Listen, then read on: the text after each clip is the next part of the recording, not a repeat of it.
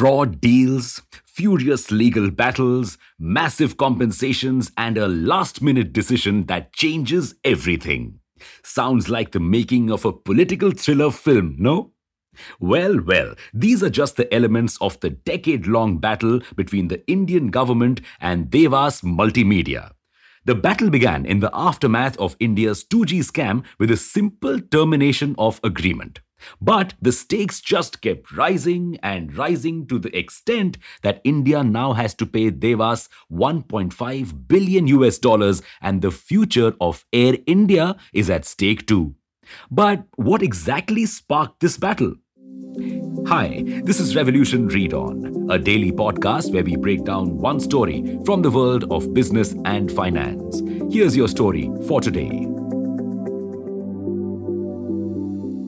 The tale begins in 2003. In a move to rapidly increase the penetration of mobile services in India, ISRO began talks with US-based Forge advisors. Forge claimed they had multiple patents that could help with this. But if they wanted to strike a deal with Antrix, which is the commercial arm of ISRO, they had to form an Indian company. And so, Devas Multimedia was born.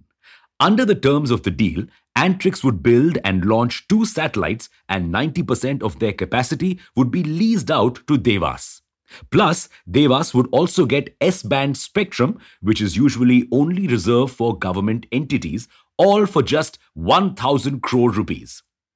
This deal, which would be valid for 12 years, would allow Devas to provide multimedia services to mobile users.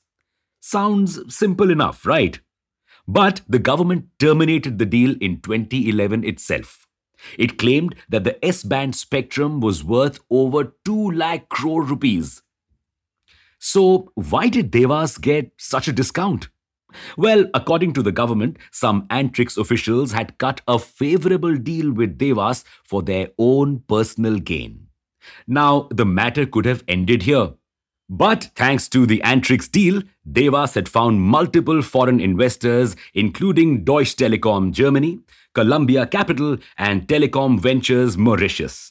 These foreign investors were unhappy with the abrupt termination of the deal. So, they dragged the Indian government to international courts. Multiple international courts, including the International Chamber of Commerce, have ruled in favor of Devas. They have asked the Indian government to pay them a total of 1.5 billion US dollars.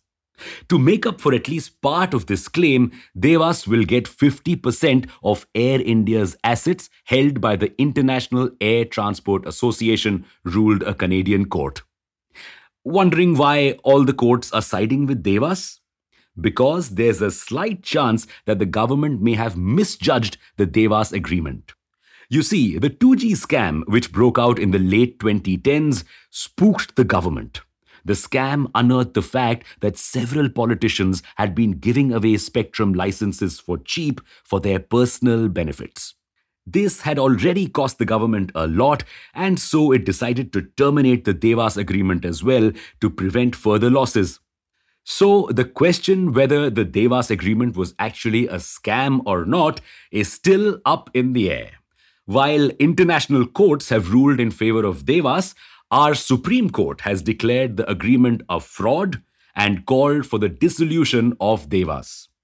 This is incredibly good news for the government, because now it can use this ruling to challenge the decisions of all the international courts and try to get away without paying Devas.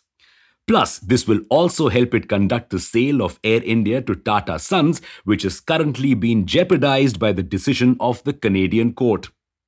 But if we look at the larger picture, this could represent a massive loss for the whole country. If India gets out of paying foreign investors their dues, it will shake their confidence. This could directly impact our dream of becoming a 5 trillion US dollar economy. Who do you think will win the final battle? And that's your story for today.